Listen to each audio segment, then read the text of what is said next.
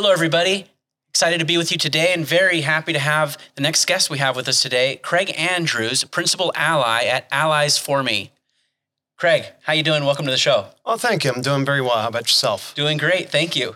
It's great to meet you at the conference here in Las Vegas and get to spend some time with you. And excited to have our team spend more time with your team as well, because you guys really do some really interesting things. So for our audience, why don't you give us just a quick high level of what you guys do? Okay, so we're marketing consultants, and we work specifically with people who have high dollar products or services that have long sales cycles that require a high level of trust. And so the other way we like to put it is, if you can buy it on Amazon, we're not right for you. So give us a couple examples of some of the types of customers you're working with. Yeah. What kinds of products? So in the B2C space, it would be financial advisory services. So the trust is about as high as it gets. You're asking somebody to hand over their life savings for you to manage. We do some work in professional liability insurance for attorneys. Great. And we've done things in hearing aids, which, although it's a consumer good, they're very expensive, or at least they used to be. They're $5,000 a year. So things that people are going to take more time in the consideration phase. They're not going to go straight to a website and just purchase.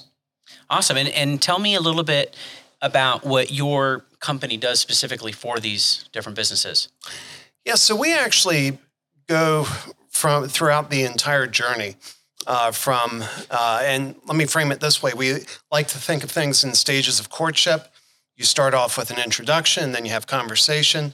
If conversation goes well, then you have coffee. If coffee goes well, then you have dinner. And then if dinner goes well, then you have commitment. And we would actually go one step further on the tail end. After somebody becomes a customer, we have a couple stages there that we try to engineer so that they are loyalty, but that they're delighted. We have what we call a delight stage. And the key element is, when somebody makes a big commitment, a big purchase, they have buyer's remorse and self-doubt. And depending upon what type of exit clauses you have from the contract, that can be a scary time. So what we try to do is engineer something after they've signed the papers that they don't know that's coming. It's not a deal sweetener, but it's an extra gift, not a shirt or a mug or some crap like that, but something that speaks to their core values or their core reason for engaging. Yeah. And what that does is, when you do that and it comes as a surprise, if you do it well, they realize that your goals are their goals, and it helps put away that buyer's remorse and self-doubt.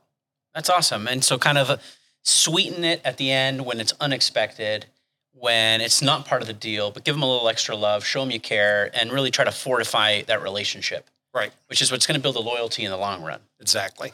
I love what you said about that kind of 5 steps to commitment. And interestingly, very early on in that is conversations.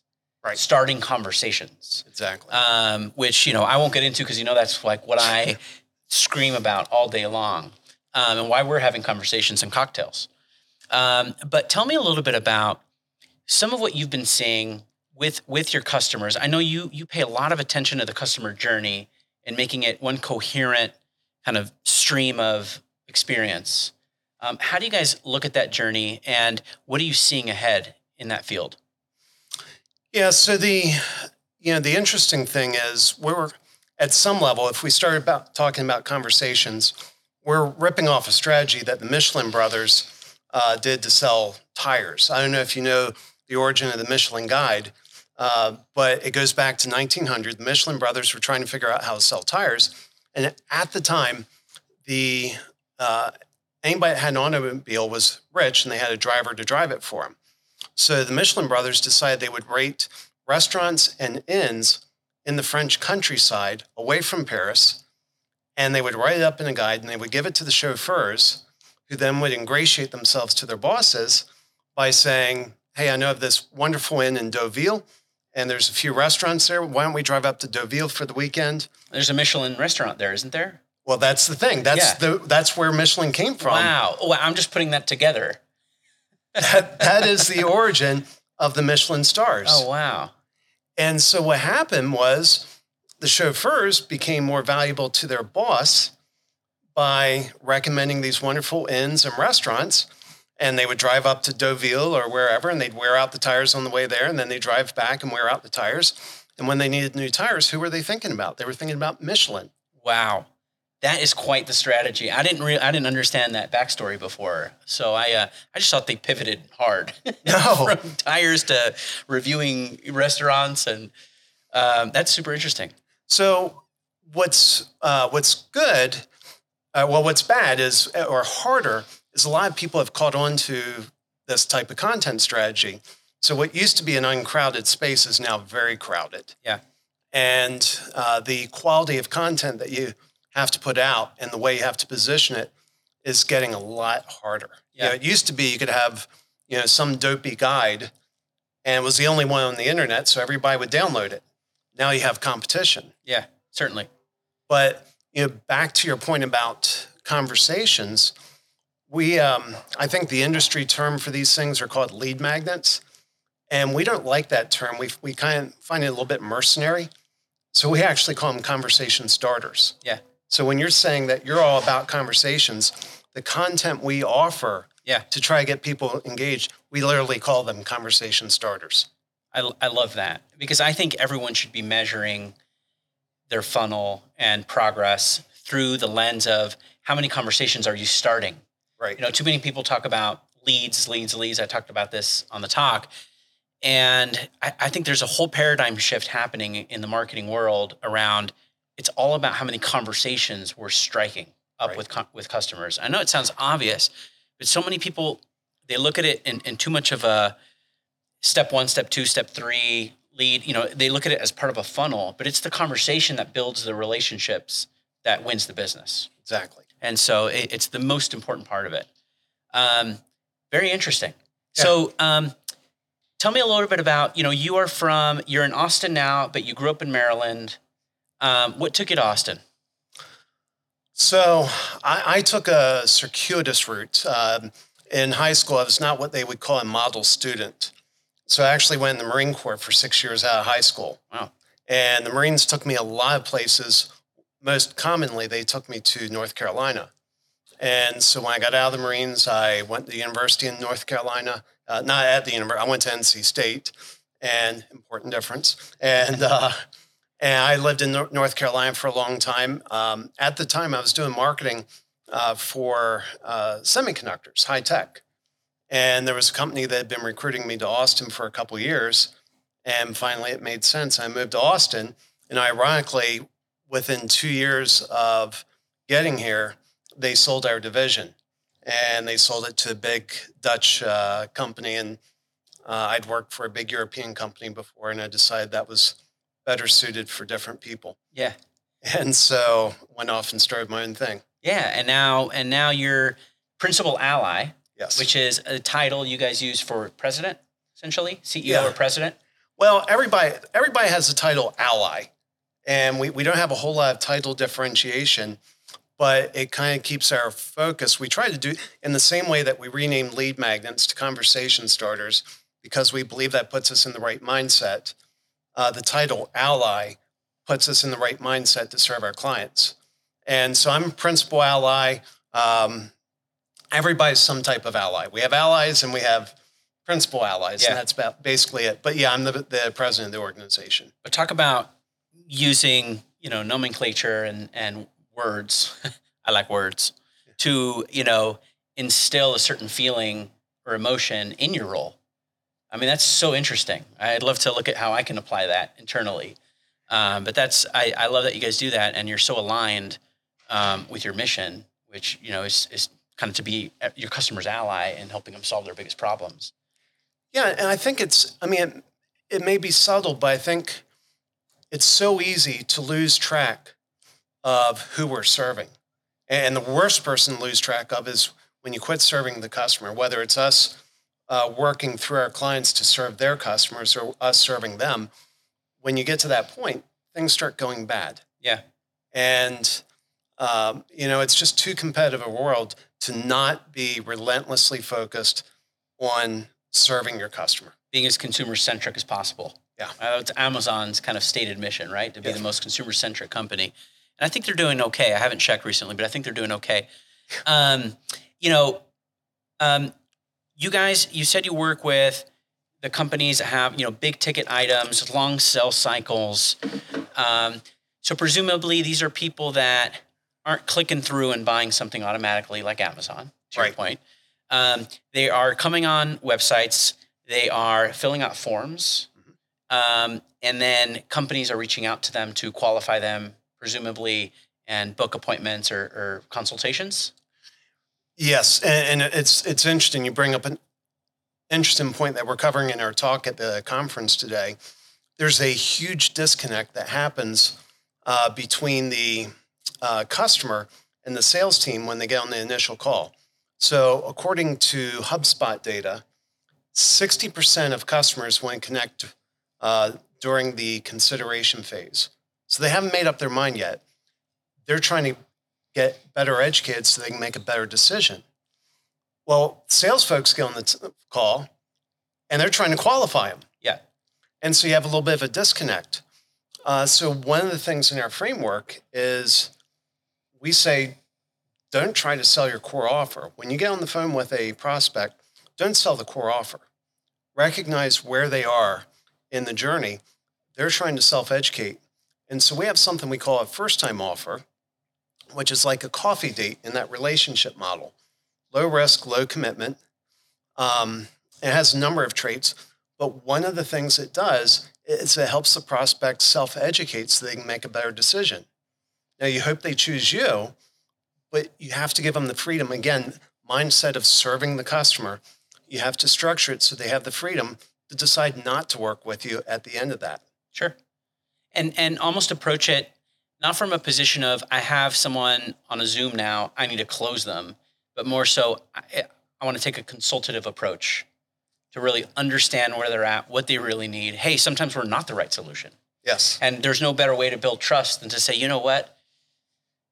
I could sign you up, but you probably wouldn't be as successful as if you looked at this service, which really caters to what you really need. We're not the best in the world at that. We're the best in the world at this. Yes. And I think that creates so much trust, and it's rare because people are just trying to make quotas. But when you really build a relationship and you really care about the consumer, you also care about their success, not just about them helping you get to quota. Right. And I think that's an important differentiator. Well, and there's something we can't hide. Unless you're a bona fide sociopath, and I'm not trying to be sarcastic, sociopaths can disconnect their body language from their emotions. Most of us can't. And so as hard as you may be trying to not sell or appear like you're selling, you come off salesy. You come off salesy. And as soon as somebody realizes they're being sold, they put their guard up. Yeah. Because they're in the information gathering stage. It's a long sales cycle, especially in your world with your kinds of customers. Yes. And same for Verse. We work with the same kinds of customers, insurance and healthcare and solar and mortgage. These aren't people that are clicking through and get a mortgage. Right. They're clicking through and they want to know, well, how are you different than them? And what are your rates, right? And same about solar. So many people are trying to inform themselves first before making these big decisions. And this is a $30,000, $40,000, $50,000, job. These are big investments. And so we also take that same approach of being consultative to build that trust, but ultimately to really understand what the person needs. Right. Because when you do that, you can actually offer the perfect solution. And, your company, ours, and so many others, they don't have one solution. We have a family of solutions to cater to different aspects. And so it's about how do you actually put those ingredients together perfectly for this person. It's like being a chef and having a picky eater come and saying, hey, I and really learning about what they like. They don't like spicy. They don't like garlic. They love seafood. And then you can actually present them the perfect dish that they're going to love and be delighted and invite their friends to come to dinner with them next time. Yeah. And I think a lot of people are just trying to sell them the lobster as quickly as possible. Well, and one of my buttons is when somebody comes in and tries to fix a problem they haven't taken time to understand. Yeah. And I can pick up on it quickly. They start offering solutions. I'm like, you haven't asked me 3 questions. How do you know that this is the right solution? Yeah. And I would imagine others are very much like that. If they, and again, they just pick up, you're just trying to sell me. Yeah. You're just trying to sell me. Whereas if you actually help them solve a small problem, then it's much more likely that they'll trust you to solve a bigger problem. Absolutely. So let's turn to a bit on the conversion metric side of things. So, you're helping these companies. Let's take an insurance company, for example. You help them build the website, optimize it, create the campaigns, create the ad, driving traffic. Now someone fills out a form. Now the company is hopefully going to engage them quickly and follow up. Where do you see the drop off usually in that handoff? Yeah, so the biggest challenge always is the transition from marketing to sales. And it's really hard and for the tone to not change. And even if, in marketing, we're always trying to make sure we're using the language of our client we listen to how they say things, the way they frame them. And if we're making adjustments, they're just mild adjustments so that it still sounds like something that the company says when they get a customer on the phone. But the disconnect comes, I had a professor say, tell me how I'm paid and I will tell you how I will act. And so when you have a team that's paid on commission, they get somebody on the phone and they're sitting there trying to close them. And so they've had all this marketing material come in that's all about, let me serve you, let me help you educate. And if that tone changes too much, then they're like, whoa, something just happened. I've been tricked. Yeah. And that's hard to overcome. Absolutely. And do you experience your customers having drop off from the moment you're generating a prospect to the moment they get them on the phone? Yeah, there's drop off at different levels. I mean, so I had something we see somewhat frequently. Somebody will fill out one of the forms to get one of our conversation starters, and they get an email that delivers the piece of content. They get the piece of content and they immediately unsubscribe from the email. That's a drop off. Sure. We've even had somebody mark that email delivering the content they just requested as spam. And so you have a drop off there. And you just have to accept the fact that the world's made up of a variety of different people. Yeah. And they were probably not a good match, good customer for you or for our client. Then we, we'll put people in nurturing campaigns and try to warm them up. And some people drop out of those campaigns, but so you have a little bit of a drop off there. But a lot of them will, as you continue to engage them, as long as you're continually delivering value, they see you as a source of value. Sure. And that helps us accelerate the call. Now, one of the things that I heard you talking about this morning that really struck my interest was accelerating that conversational phase, coming in via text rather than relying on emails. And that really caught my attention because that is a real problem, especially since so many people are providing content. It's a lot harder to provide content that differentiates because the content that's out there, it's getting a lot better these days. Yeah, and when people raise their hand and say, I'm interested in something, and a white paper may be different. They're not asking to be contacted yet. They're just still educating themselves. But when someone really raises their hand and says, I'm interested, one of the things that we always find with companies that we're working with is it can take those companies hours or days to finally get back to those prospects. That's horrible. Yeah. And there's no worse experience as a consumer. I mean, I experience this all the time. If I am having plumbing issues, there's a leak, or my toilet is broken, I'm going down Yelp or wherever trying to find somebody to help me out. And there's nothing more frustrating than when you spend the time to do that and offering your business up and people don't respond quickly to you. Right. It makes you feel like they don't care, like they don't value you, and like you're just one in 100 others on their list. You're not really that important. Right. And so, that's why we really focus on trying to instantly launch a conversation. That conversation isn't salesy. It's about How can we help you? And trying to figure out where to send them. Right. Who's the best person? What's the right team? What's the right solutions department that can assist them with what they're looking for? Because when someone does that and fills out a form, they're usually asking for help. And so I see it as our mission to be there to help them. Right. And, you mentioned email. And, I mentioned in the talk that email is important and valuable. But with a 22% open rate, it's not the most effective way, right, to engage new customers. And some people will have higher. Yeah. But I think what's really powerful about SMS in particular is the ability to instantly launch a conversation and for that consumer to be able to talk back on their time, on their terms, in a very frictionless way, right, without pressure. Yeah, and I think that's the key. It's the without pressure.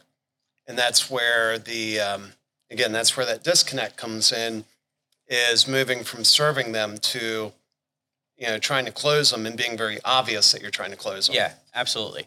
So what do you see coming down the pipe? Like, what's the future in your space?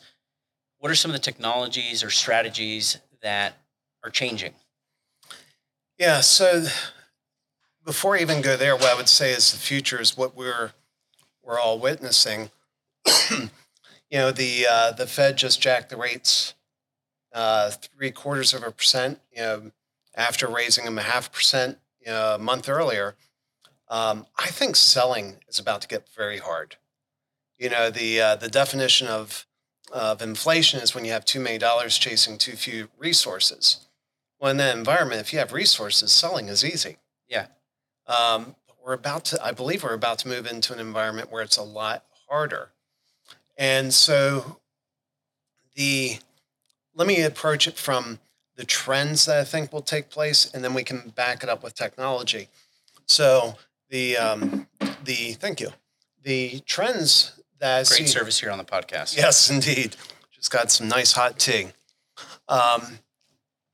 So I think people that are, for lack of a better phrase, greedy salespeople, I think they're about to enter a very, very hungry time. And I think life is going to be hard for them. And I think companies that aren't looking to add value and aren't adding significant value are about to have a hard time. Market disruptions just squeeze people out. Right. And then the stronger people don't just survive, but they thrive during those markets. Right. And there was a book that was published a number of years ago called The Challenger Sale that goes all the way back into the Great Recession just over a decade ago. And they looked at 6,000 sales reps from across 90 different companies. And they ran the data and they gave it to a data scientist, and the data scientist came back and said, look, we have 5 sales styles here. And each sales style represents 20%. I'm guessing they adjusted the sample to make sure everything worked out to 20%. And what they found out, 2 key things. One, 54% of complex sales revenue came from one persona. Wow. Second thing is, it wasn't the relationship builder. It was a persona that was called the challenger. Now, that term is greatly misunderstood. People think of challenger as being confrontational. The challenger, by that definition, is somebody who challenges you to view the world differently than you presently do, in a way that changes the way that you want to do business. And so the challenger, we would like to say, is the master of the pivot. I had a sales guy train me years ago who said, Craig, when you run into resistance, turn around, run the other way. He was a relationship builder. That's the behavior of the relationship builder. Well, the challenger pivots and responds, but continues to challenge the customer in a gentle way. But the other thing, and this is where this is relevant, is they found that the challenger's sales numbers didn't change whether it was in the recession or not. But the relationship builder suffered the most. Wow. And so when we're talking about change, I think that's really going to be what's there. So let's back that up with technology. What's the technology that's going to have somebody coming in asking for X, and you realize they really need Y? How are you going to facilitate that that conversation where you challenge them to view the world differently. And I do believe that's going to be through more conversational means, whether it starts with what we call conversation starters, where they download a document with the hopes that it starts a conversation. But I also think with what you're doing is they have the opportunity to hit, stop or whatever the code is to stop the text messages. And the second you're not serving them, they're out of there. Yeah. But to be able to facilitate those conversations that help them view the world differently, because they're coming to you with a problem. And if you answer their problem like everybody else out there, you have no differentiation and you're really adding no value. Yeah. And if you look at like frequencies, someone said, when you're on the same frequency, you connect with somebody. I could call someone on the other side of the world and connect with them in an instant because the phones are on the same frequency or the line. And I think it's the same in sales. It's really about, the customer is at a certain frequency, at a certain mindset, a way they view the world. And you have to, I think, meet them where they are to truly understand the way they view the world. Right. And then you can start to show them a different way, a better way, the way you see the world. And frankly, it's the reason why they came to you. They came to you because they want to be convinced of something new. They want to be open to new ideas. And together you can elevate that frequency back up and stay connected and aligned. And I think that's one of the most powerful ways to really build that relationship. So do you have any quotes that, with like favorite quote or some kind of saying you guys have at the company? Oh, well, one of our sayings is, unless what you're selling is both illegal and addictive, nobody wants to be on your sales funnel. Awesome. We haven't gotten that one before. That's funny. And then there's some personal favorites. General Patton talked about, one of his quotes was, a good plan violently executed today beats a perfect plan executed tomorrow. Or I think next week, something like that. But the whole idea of come up with a good idea and just start executing. And don't let perfect be the enemy of great. Right. And what's really interesting, if you look back at Patton's success record, he was the only Allied commander that Field Marshal Rommel feared. And he would just he would say, here's what we're going to do. And he would go do it at lightning speed.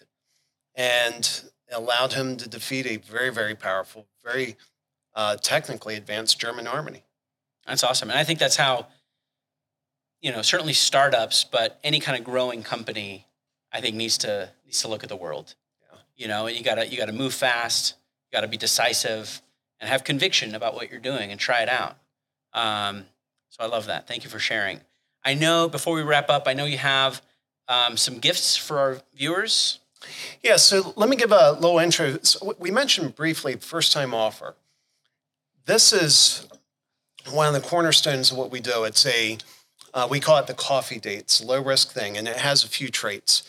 It's a irresistible offer.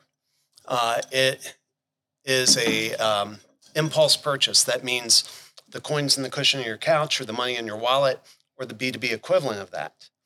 Most importantly, that means you want it to be a dollar amount that nobody's ever going to be held accountable for how they spent. So Mike's, remove that barrier that somebody can spend and maybe I learned something. If I don't, I'm just out a few bucks. Yeah. It has to deliver a disproportionate high level of value to price. It has to solve a problem, but leave problems unsolved. And it has to naturally lead to the next step. We found that to be the most powerful trust building element in our whole framework. But I fumbled around for 18 months trying to get this right. And I want to think I made every mistake in the process. There's probably a few I haven't made yet, but I made a bunch of mistakes and I figured out how to avoid those. And so we've put that together in two forms. We have a guide to building a first-time offer, and we have a course, how to build a first-time offer course. And so anybody that's listening to this podcast, if they would like those, just go to the URL, alliesforme.com Trustverse. And just for clarification, the 4 is the number 4 in alliesforme.com. We'll put it there on the bottom as well in the video. That'd be great. Yeah. alliesforme.com/trustverse. Trustverse. Thank you for that. Yeah. And just a clarification on the course, that gets you 23 days access to the course. And there's a number of reasons that we limit it. One of the reasons is if there's not a limit on it, you won't use it. Yeah. And we want you to change your business. We want you to thrive in whatever economy we're entering. Awesome. I love it. Thank you so much for that. In closing, any words of advice, wise words of advice for our viewers? Oh, wow. Wise words of advice. I think it just really comes back to, when in doubt, serve your customer. There's, Brian Eisenberg, somebody who's famous in the conversion community, said, you won't achieve your goals until your customer achieves theirs. So just focus on helping your customer achieve their goals. I love that. Something we say at Verse a lot is we succeed when our customers win. Yeah. So that's awesome. Well, thank you so much. Thank you for being on, and best of luck to you ahead and the rest of the conference. All right. Thank you. So Enjoyed much. it. All right. Cheers. Cheers.